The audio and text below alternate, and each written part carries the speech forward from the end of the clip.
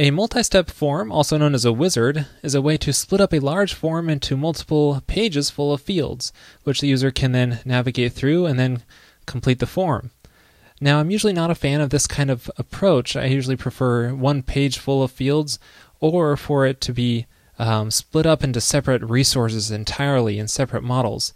But there are some good use cases for a multi-step form, such as a tax return, for example, which requires a lot of user input and branching of steps, which makes sense for a multi-page form.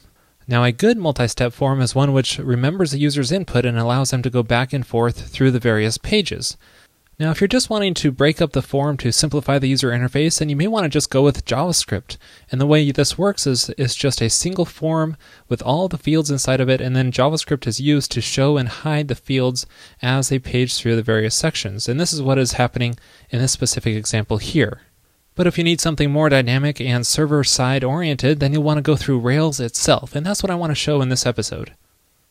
So what I have here is a store application, and I want to add a checkout process to this store, which will require a multi-step form. And so first they'll fill out their shipping information, then their billing information, and then finally on the third step they'll just check over, review the order, and then confirm it. So it's a multi-step form here with 3 steps. Now we don't really have an order model yet, so I can just generate one with my nifty scaffold generator. By the way, this is a Rails 2 application here, so for this, to demonstrate this, I don't really need many attributes on here, but you normally would have a lot. So we'll just say shipping name is a string, the billing name is a string, and then for the controller actions, we'll just have index, show, and new. And then migrate our database. So here's what that generated scaffolding looks like. You can see this is the index action for the orders. I can click new order, and now I can enter in the shipping and billing information for that order all in a single form. But I want to split this up into multiple steps.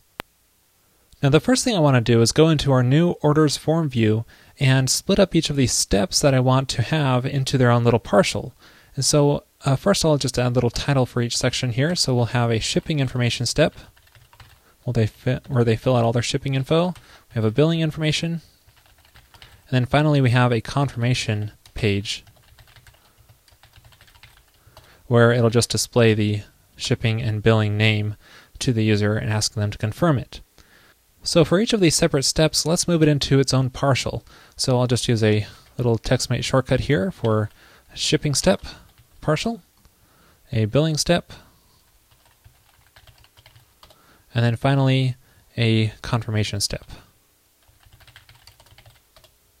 And you can see this just made a separate partials file inside the orders views directory for each of the steps. Now our order model will have the knowledge of what the current step is, either shipping, billing, or confirmation, so we can use that information to dynamically change what partial is rendered here. So let's change this so that it displays the orders current step partial. So this will either be shipping, billing, or confirmation and render that step dynamically. Next, we need to change our order model so it knows about these steps and manages which one is current. Now, some prefer to use a state machine plugin for doing this. In this case, in this episode, I'm just going to do it from scratch because it's really not that complicated, it's not too much code, and it really allows us to customize it to fit our needs. Now, what I like to do is add a steps method in here, and then just return an array of steps listed in the proper order. So in this case, it's shipping, billing, and confirmation. And this can really be any list you want, and it can be completely dynamic and change depending on the attributes of the model. So in this case, if the line items that it's ordering are not for shipping, maybe they're just for download, you can skip the shipping step, or maybe add a billing step for different payment options and so on. Now we want a way to set the current step, so we can make a writer here called current step, and then we'll make an accessor method with the same name and either default to what's specified by the writer or default to the first step in the list. So in this case it'll be shipping. Now if we reload our new order form here, we will get an error because I forgot to pass in our f variable into our partial. We can fix this back inside our form view. Here I'm rendering the partial and I'm not passing in that local variable, so I'll say locals f is f, and there's actually a more concise way of doing this. If you just don't pass in the partial hash option, you can just render partials this way and pass in the locals after that. Now when we reload this page, you see it renders the shipping partial because that is the first step. Now if we click submit now, it would just create the order, but we don't want that. We want it to render the next billing partial. So we'll need to change the way this behavior works inside of our controller. Now I've seen several different techniques on how you can go about doing this. I've seen people create a separate controller action for each of the individual steps in the form. I've also seen others use the edit and update actions for the separate steps and just use the create action for the initial step, which means you have a model in the database which is only partially completed if the user doesn't go through all the steps. In this specific episode, I'm just going to handle everything inside the new and create actions and keep all the session information, all the current order information that the user builds up inside of a session. Now there are some downsides to this approach, but I'll kind of go through those and offer alternatives as we go about. For now though, let's just do the simplest thing that can possibly work, and that is to change this create action so that it doesn't actually save the order yet.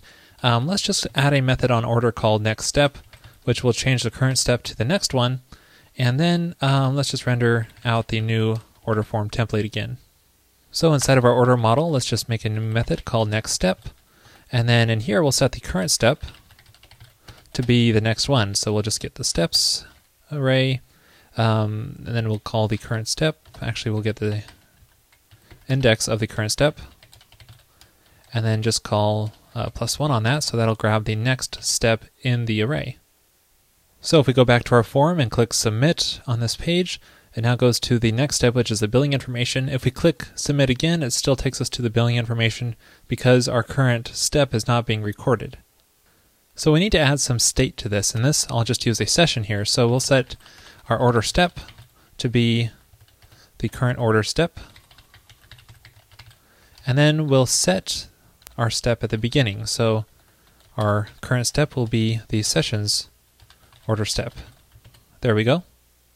So now if we try it out, we're at the shipping page, it goes to the billing page, and then it goes to the confirmation page, and it actually happens to wrap around because it sets it to a nil value, and which defaults to the first one. Now we need a way to get to the previous page too, so inside of our form, let's change this button to be continue, and then let's also add a back button here. And I'm going to add a name here, which will allow us to track if this back button is pressed. Let's call it back button. So inside of our orders controller, we can see if this back button is pressed. If it is, then we'll go to the previous step. Otherwise, we'll stick to the next step. And that previous step method inside of our order model will be nearly identical to the next step. We'll just call it previous step, and then it'll just subtract one instead of adding one. So now when we go to the new order page, we now have continue and back buttons, which takes us to the next and previous steps accordingly. Now we'll want to remove this back button on the first page, so let's do that. So going to our order form here, let's hide this back button, so we'll only show it unless the order is on the first step here. And so we'll need to add that first step order method. We'll just check if the current step is equal to the first step. Go to our new order page, and bam, our back button's gone. Now our form has a little problem. It's suffering from short-term memory loss. If we try to enter some information in, click continue, go back, all you can see is disappeared. It's not remembering our state or any information that we enter in. Now we can again solve this by storing that information inside of a session. Now I don't recommend storing complex model objects inside of sessions, but simple objects like hashes, arrays, and strings are fine. So let's create a new session variable here called order params, and then we'll just default it to a blank hash. And then we can use this inside of our create action here, so we can say our session order params hash. Let's do a deep merge on this, just in case we have some deep nesting, and then we'll just deep merge the order parameters hash. And then we can just use this inside of our, when we're building up our new order here. Now there is one more fix. I only want to do that merging if the order parameter is already set, so just in case that parameter is not set, we don't get any errors. So now when we go to our new order page, we can enter in some information into the shipping name, the billing name, and that information is going to be carried across to all the pages and remembered.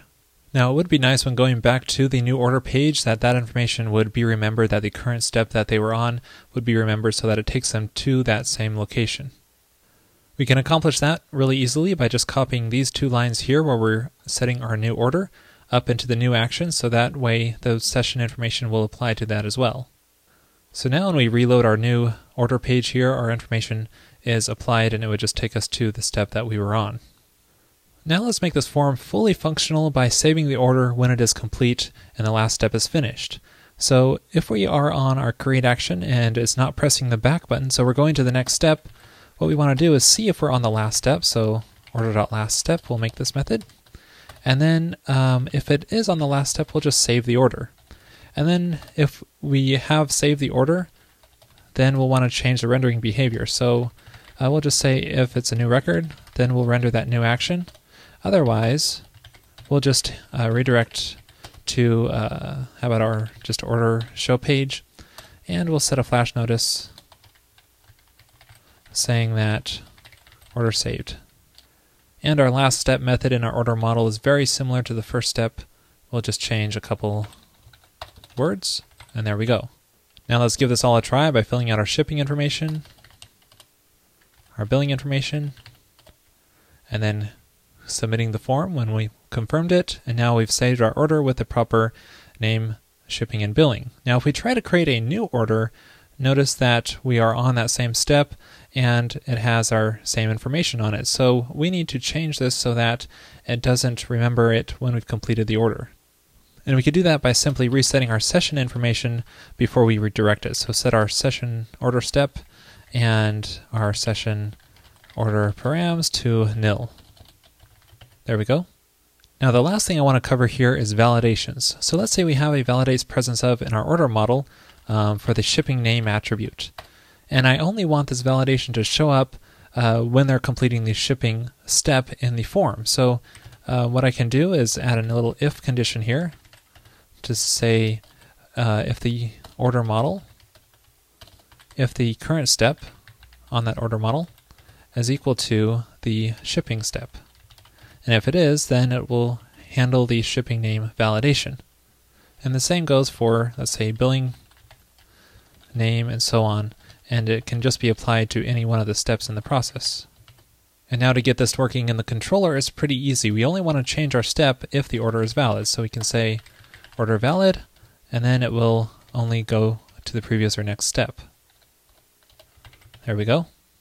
So we can try this out by entering a blank shipping name, and then we get only that error message validation, fill that in, continue, blank billing name, we get an error message, and so on.